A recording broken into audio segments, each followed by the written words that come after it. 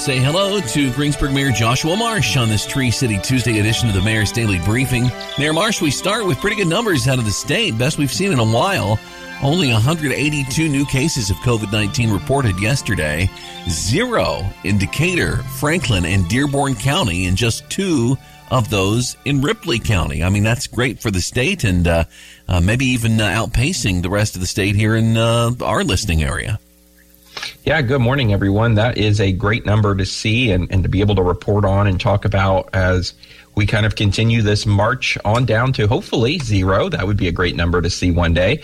But 2 across the 4-county area we talk about every day is a very, very low number and is just continues to be a good sign that I don't think anybody could be upset with. And, we're seeing this trend across the state as things, continue to open. And then they're also shutting down more of the sort of pop-up vaccination and testing centers. Obviously, testing is still available and vaccines are still available if you would like those. But these sort of standalone facilities that we've seen for the last 18 months are closing up shop. And I continue to remind everybody that COVID tests are good to have on hand. You just never know when you might need them, and you might as well take yours free from the feds. They are offering those at covidtests.gov.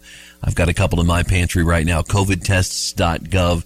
They're handy to have around because, if that next spike comes and you need one and they're hard to find or inconvenient to go get or expensive, then you have that ability to economically test yourself or those you love, should they be needed. We hope that they aren't, of course.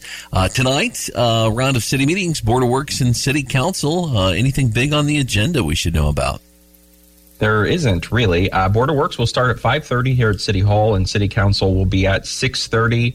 Pretty routine maintenance. We're going to get the dates hopefully approved for heavy trash, which is always a big popular week here in the Tree City, and everybody wants to know when that is. So those dates should be available when we speak on Thursday. And then we're also going to just close some streets, hopefully, for our community cookouts, which will be back again this year after great success in the 2021 year.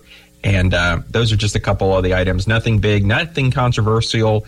And unless we create some sensationalism around something, I think it'll be a pretty quiet week of meetings. Well, I know that Councilman Kevin Fleetwood's birthday is today. Will you be bringing cake and making him blow out candles? Well, that is fantastic to know. Maybe I will have to do that. I'll get to work on that because I'm sure he would not like that public attention in the meeting. So right. Maybe a good opportunity to bring it up. He probably wouldn't even be happy that I mentioned it on the radio just now. So let's move on. Anything else to tell us about, sir, today? I don't think so. Everybody have a great Tuesday, and we'll chat on Thursday.